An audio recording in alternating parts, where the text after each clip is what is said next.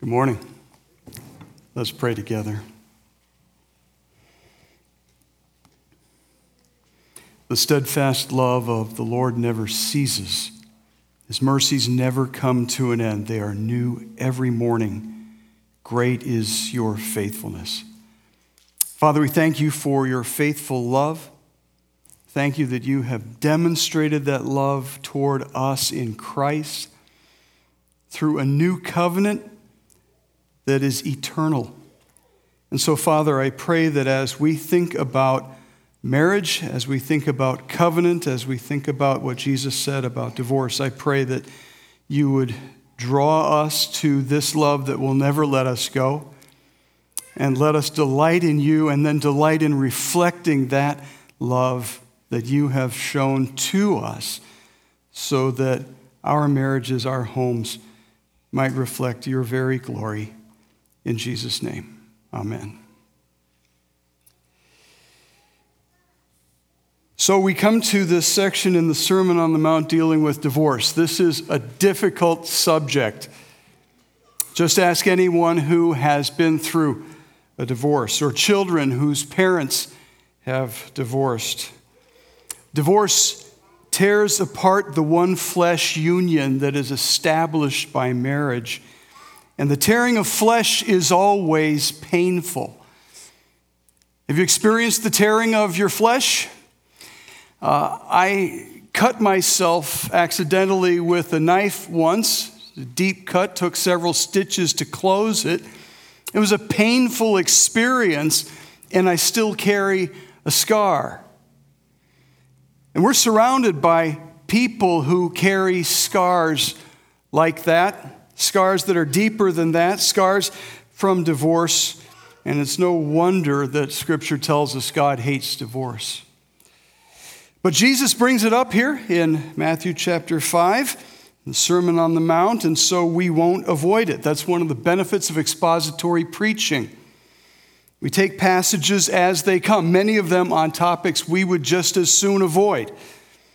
But if this message can help someone think twice about something that our culture has come to accept as normal, then maybe it's worth the effort. We're going to look at three different perspectives this morning. We're going to look at the secular perspective, secular culture, and then religion's perspective, and then Jesus' perspective.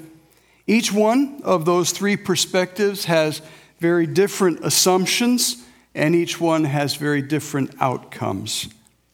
And because our passage on this subject in the Sermon on the Mount is only 2 verses, and because Jesus expands on it in chapter 19, using much of the same language, we're going to look at both passages. So we looked at Matthew 19 just a couple minutes ago. If you would keep your finger in Matthew 19 and in Matthew chapter 5, that would be helpful. We begin, though, with a point that doesn't come directly from either of those 2 passages.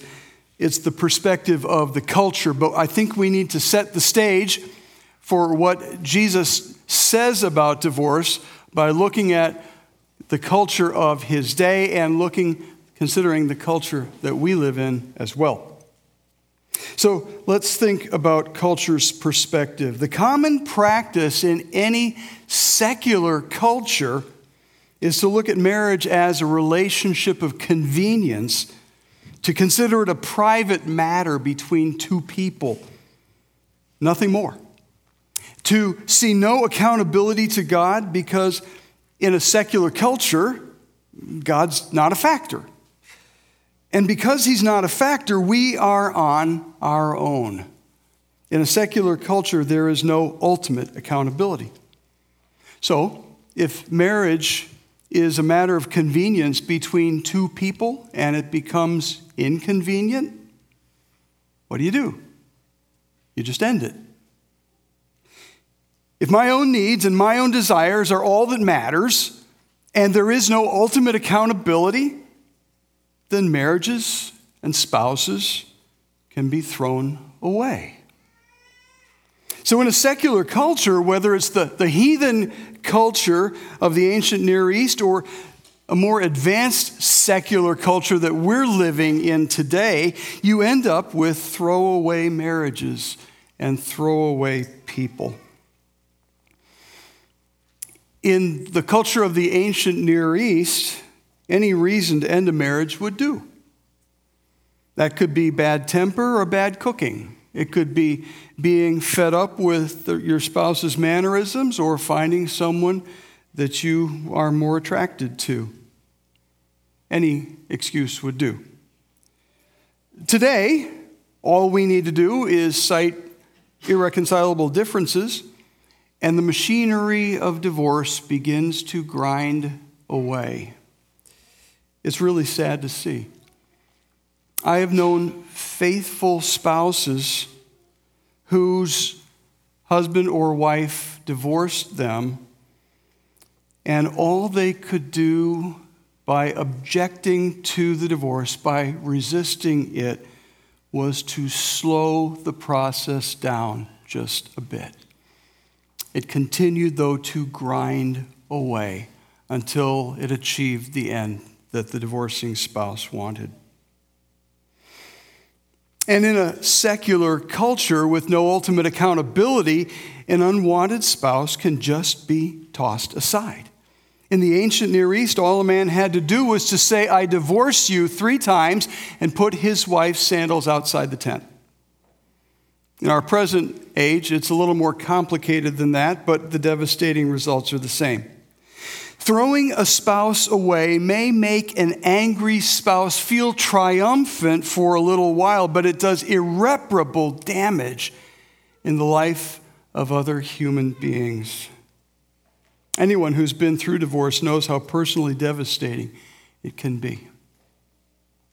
Divorce is the leading cause of poverty among women and children in America today. And there's a ripple effect. It affects far more than 2 people. It affects entire family systems and for multiple generations. A system is like a mobile that we might hang in a nursery. It's got these little pieces of it that hang on different strands coming down from a wire or some sort of structure. What happens when you take any one of those away? The entire system is thrown off. You can tinker with it a bit. You can try to move some things around, but the system itself is more than the individual components of the system. You can replace the one that you have taken away, but it won't be exactly what it was before. It doesn't ever fully return to equilibrium. And so children of divorce grow up not learning from their parents how to work through issues because they didn't see issues worked through in a healthy way in their home. And they're more likely to fall into the same traps and repeat the same behaviors that they saw exhibited for them. But that's how it goes in a secular culture where God is not a factor. And that increasingly is the way it is in our culture. Secularity is increasing. Even in my lifetime, I have seen secularity increasing. People used to live by a Judeo-Christian ethic, whether they were believers or not. Culture today is far more secular than it was when I was a child. And the advance of the gospel is the only thing that will turn that around. We need to be salt and light, as Jesus said earlier in the Sermon on the Mount. We need to arrest the decay and point people to God. It's the only hope our culture has.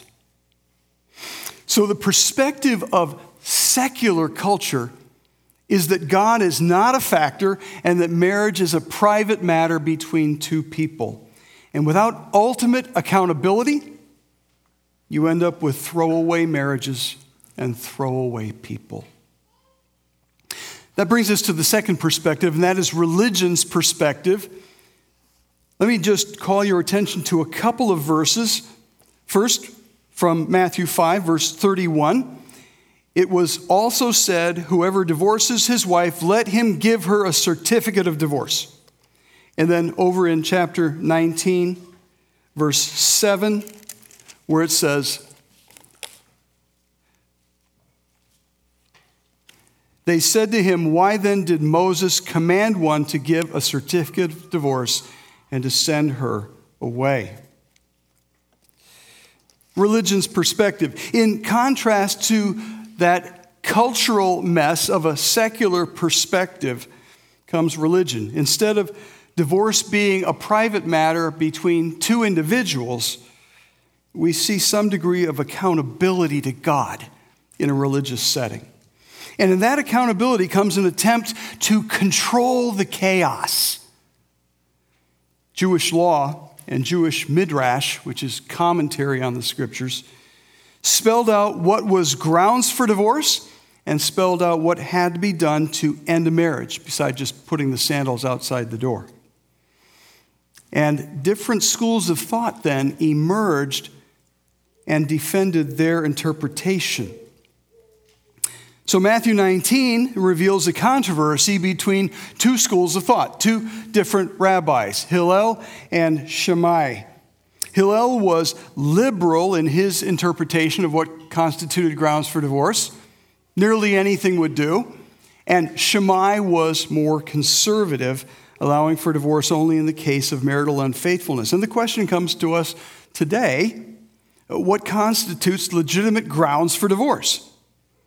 And so in Matthew chapter 19, verse 3, the Pharisees try to get Jesus to pick sides in that debate.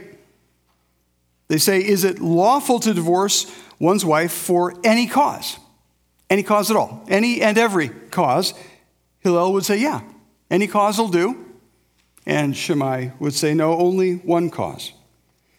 And so Jesus answers their question in verses 4 through 6 with a question of his own. He takes them back to creation. He takes them back to God's intent for marriage, God's intent for a man and a woman. We'll talk about that more in a moment, but notice that they didn't want to hear it. Take a look at this. In verse 7, here we are. Jesus has just gotten done taking them back to creation, and they say to him, well, then why then did Moses command one to give a certificate of divorce and to send her away? They're saying, yeah, I get all of that. I get what you're trying to say, but it's kind of a yeah, but. And anytime you yeah, but God's word, you can know that you are on thin ice.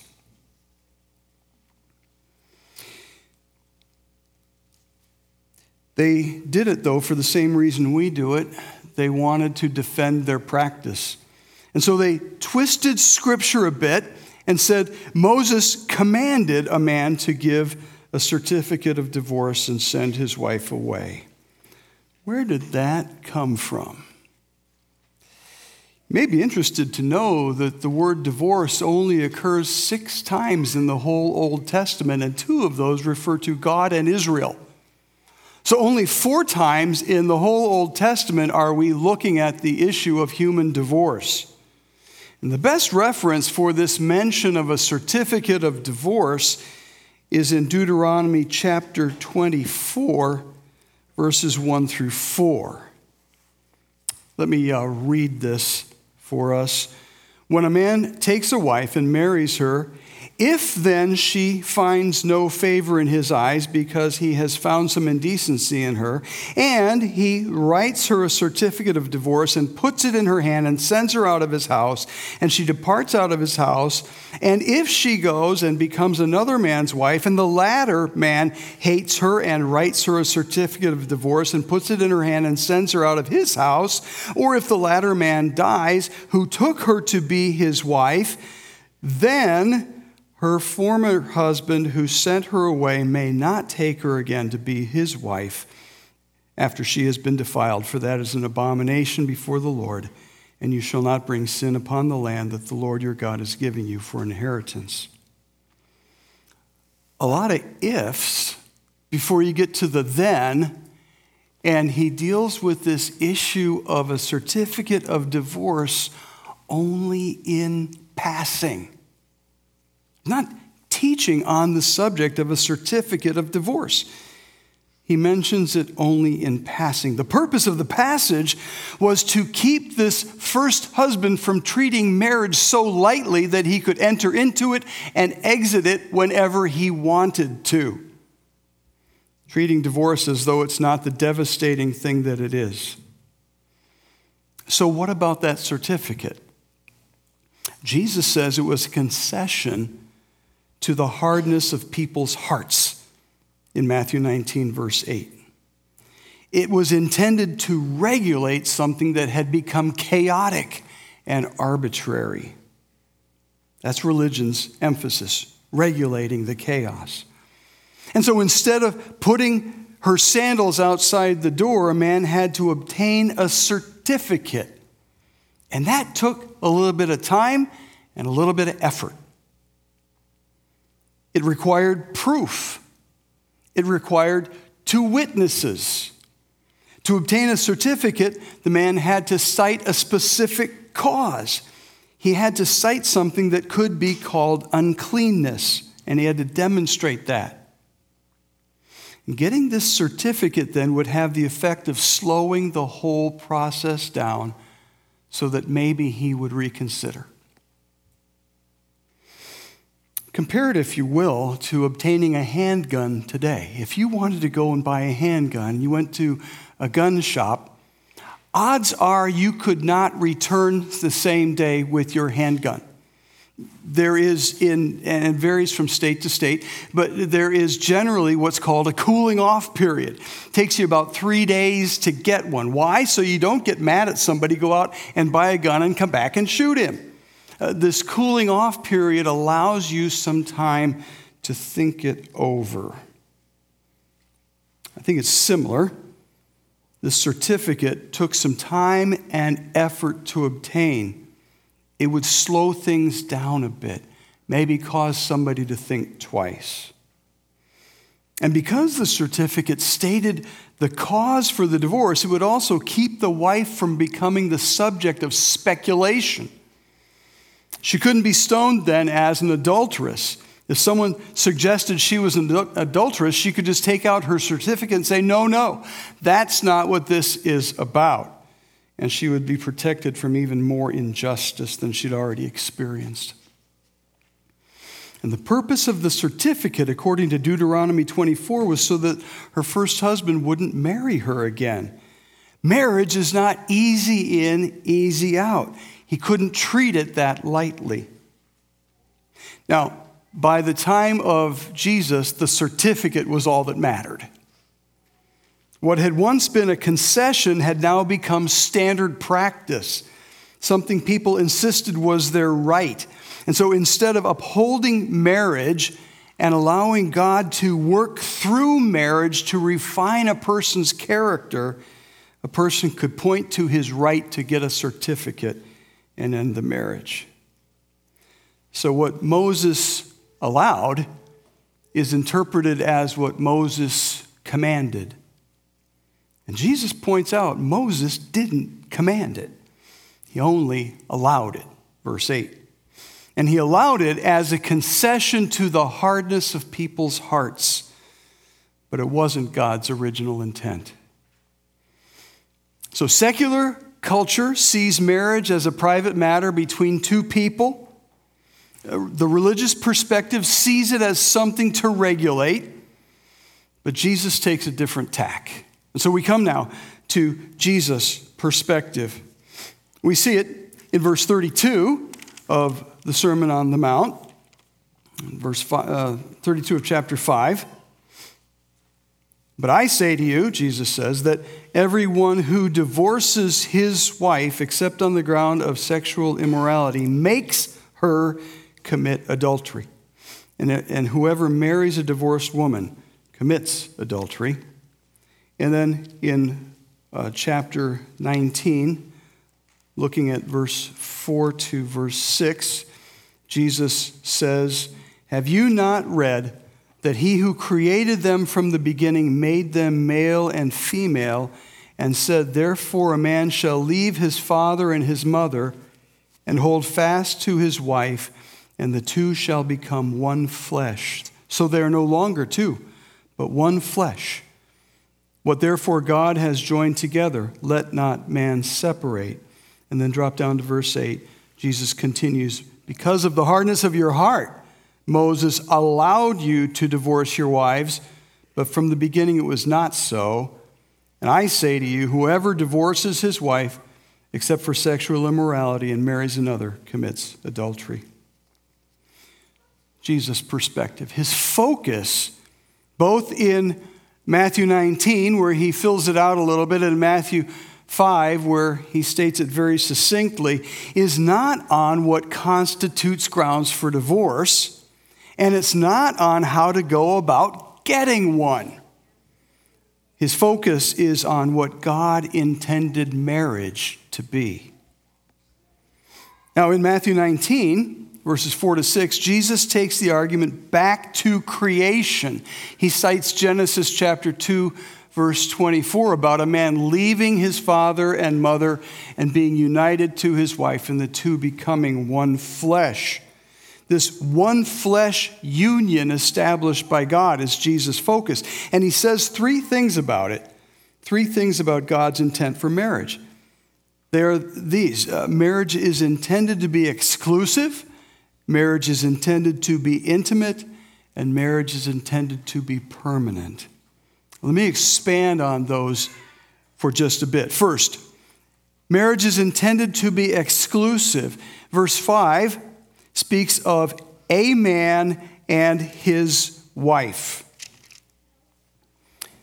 A man shall leave his father and mother and hold fast to his wife. A man, his wife, both singular nouns. Marriage is a unique bond that allows only two people. There's a famous actor who's been in the news lately who claims to have an open marriage. That is, he and his wife both welcome intimacy from other people as a part of their marriage. And I would submit that what they have done is destroyed the image of marriage, which is to be a picture of God and his relationship with Israel and with his new covenant people as well. Throughout the Old Testament, Israel is condemned by the prophets every time they run after other gods. And in the New Testament, we see that marriage is a picture of the relationship between Christ and his church. There's no room for other lovers. Marriage is exclusive. It's also intimate. Verse 5 says, a man shall leave his father and mother and hold fast to his wife, and the two shall become one flesh. One flesh. Two become one. This is more significant than we might expect. In 1 Corinthians chapter 7, verses 1 to 5, it speaks of husbands and wives not denying each other their conjugal rights, not depriving one another except for a limited time for devoting themselves to prayer. But then he makes the point that after that time for prayer, focused prayer, is over, they should come back together again. Intimacy is important in a marriage. And intimacy outside of marriage is forbidden. Paul goes so far as to say that a man who unites himself to a prostitute becomes one flesh with her. 1 Corinthians 6:16. Not that in uniting himself to a prostitute, he is replacing the one flesh union that he had with his wife, but rather he is adding to it. He's creating a monstrosity. Sex is not casual. It's serious and it's bonding. It's a big deal. There is no such thing as casual sex. We may think there is. Our culture tells us there is. But listen to Proverbs chapter 30, verse 20. It says, "This is the way of an adulteress. She eats and wipes her mouth and says, I've done no wrong." Tim Keller comments on this verse, and he says this: why feel more guilt about it, this idea of casual sex, why feel more guilt about it than you would if you had a good meal? Only after you train yourself to take physical pleasure without the full personal commitment of marriage do the soul and body become detached. Then you can have sex without being too emotionally involved, and you just wipe your mouth. There is no casual sex. Intimacy is a huge thing. Marriage is intended to be exclusive and intimate, and it's also intended to be permanent. In Matthew 19, verse 6, it says, "What therefore God has joined together, let not man separate." Now, some have taken this imperative verb, this command, "let not man separate," as an indicative verb, a statement. So it would sound like this: what God has joined together, man cannot separate. Have you heard that translation, that version of it? Instead of saying, "let not man separate," which is a command, they take it as a statement: man cannot separate. In other words, you can go through a divorce and your marriage may look dissolved from man's perspective, but in God's sight, you're still married. And I would submit to you that that is not what the text is saying. What the text is saying is a command: let not man separate, not man cannot separate. It's an imperative verb. It's not indicative. It's a command, not a statement. It's saying don't do it rather than you can't do it. You can. You can. You can separate what God has joined together, and he's saying don't do it. The bond of marriage can be dissolved. And Jesus says here that there is only one thing that provides the basis to dissolve it. And in both Matthew 5:32 and Matthew 19:9, it's called sexual immorality. The Greek word for it is porneia, from which we get our word pornography. It refers to sexual activity outside of marriage. It violates, number one, the exclusive nature of marriage. It violates, number two, the intimate nature of marriage. And it becomes the basis for dissolving, number three, the permanent nature of God's intent in the one flesh union. Sexual immorality, porneia, is a big deal. It violates the one flesh union between a husband and a wife, and it creates a monstrosity. People connected to more than one other person. Jesus says the person who does it commits adultery. Now, when does this adultery take place? Take a look at chapter 5, verse 32. Jesus says, "But I say to you that everyone who divorces his wife, except on the ground of sexual immorality, makes her commit adultery. And whoever marries a divorced woman commits adultery." When does the adultery take place? Happens when someone enters a one flesh union with someone besides their spouse. Now, I have puzzled over verse 32 for weeks. How is it that a man who divorces his wife makes her commit adultery?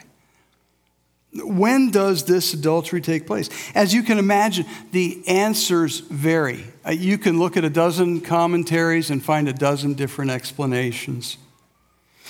But something dawned on me just this week as I was chewing the passage over again. It's this: our natural inclination is to focus on those questions, right? How does this take place? When does this take place? When it seems to me that Jesus' emphasis in his answer is elsewhere. While we're trying to define how and when the adultery Jesus speaks about here takes place, and who he's describing and who he's not describing, it seems to me that he is speaking more about who is to blame.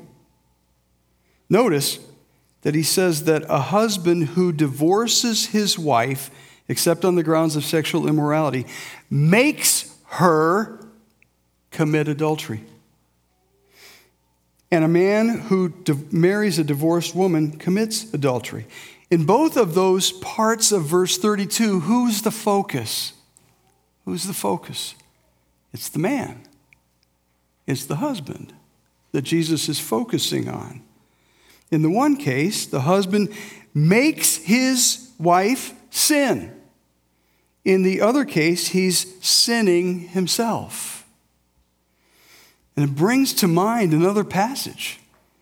In Matthew chapter 18, verse 6, Jesus warns about people who cause someone else to sin. In verse 5 of Matthew 18, he's welcoming little children to himself. And then in verse 6, he says this, whoever causes one of these little ones who believe in me to sin, whoever causes someone to sin, it would be better for him to have a great millstone fastened around his neck and to be drowned in the depth of the sea. Now notice, he's not saying nobody sinned. Right? He's not saying nobody sinned, but neither is he pinning blame on the little ones who are caused to sin. Now look at chapter 5, verse 32 with that in mind. Jesus says, everyone who divorces his wife except on the ground of sexual immorality makes her commit adultery. And whoever marries a divorced woman commits adultery. Could it be that Jesus' main point has more to do with who's causing somebody to sin than it does with how and when that sin takes place? Could it be that Jesus is actively challenging men here in the Sermon on the Mount who put their wives away to step up instead and be the husbands God has called us to be? Paul challenges men in Ephesians chapter 5, verse 25, to love their wives like Christ loved the church. How did Christ love the church? He gave himself for her, to make her holy, anticipating the day when he would present her to himself spotless and radiant and glorious. And men, instead of looking for grounds to put our wives away, we need to be loving them as Christ loved the church. If we did that, marriages would flourish. Jesus doesn't talk in this passage about what constitutes grounds for divorce. He doesn't talk about how to go about getting one. He talks about God's intent for marriage. In chapter 19, verses 4 to 6, he takes his questioners back to creation, showing God's intent for us in creating the institution of marriage. It's about two people becoming one in every way imaginable. And in doing so, we learn and we grow and we change and we develop godly character and we learn how to grow in grace. In his book, Sacred Marriage, Gary Thomas asks, what if God gave us marriage to make us holy more than to make us happy? See, God wants to use our marriages not to turn us into more selfish people who learn to insist on our own way, but into people who learn how to give grace, who learn how to grow in grace ourselves. Jesus told the Pharisees that Moses didn't command divorce. He allowed it because of the hardness of people's hearts. Isn't it amazing how Jesus keeps returning again and again to the matter of the heart? So you can make accommodations for hard hearts like the Pharisees did, or you can change hearts. That's what Jesus wants to do. The heart of the matter is the matter of the heart. So that's where we need to begin, with the condition of our hearts. So let me ask you, how's yours? How's yours? How's your heart toward God this morning? Is it growing in its love for God? Is it growing in its passion for God? I think I told you once about the time I managed to get John Piper out for lunch. And I said to him, you're maybe the most passionate person for God that I've ever met. How do you keep that going? And he said, I cry out to God for it daily. How's our heart toward God? Are we crying out for more passion for him daily? For those of us who are married, how's our heart toward our spouse? Is it what it once was, or have we allowed that to fade? We need to ask God to rekindle our heart for our spouse. Let me ask one more. How is our heart toward people who have been the victims of divorce? Spouses and children who didn't want one, who've been tossed aside. Can we show them the compassion of Christ that someone else didn't show them? When our hearts are responsive to the Spirit of God, then our marriages can glorify him as he uses our marriages to make us more and more like his Son. Would you bow in prayer with me? Father, I pray that you would indeed use our marriages to make us more like Jesus. Father, I pray that you would teach us how to love without insisting on our own way, how to give grace rather than demanding to receive it, how to love another as you have loved us. And so, Lord, I pray that our marriages would be a reflection of your love for us, and that because of that, we would be an influence in this culture that needs to not only hear about Christ, but to see his love in action. Let that be so of our marriages, that they may be a witness to you. In Jesus' name, amen.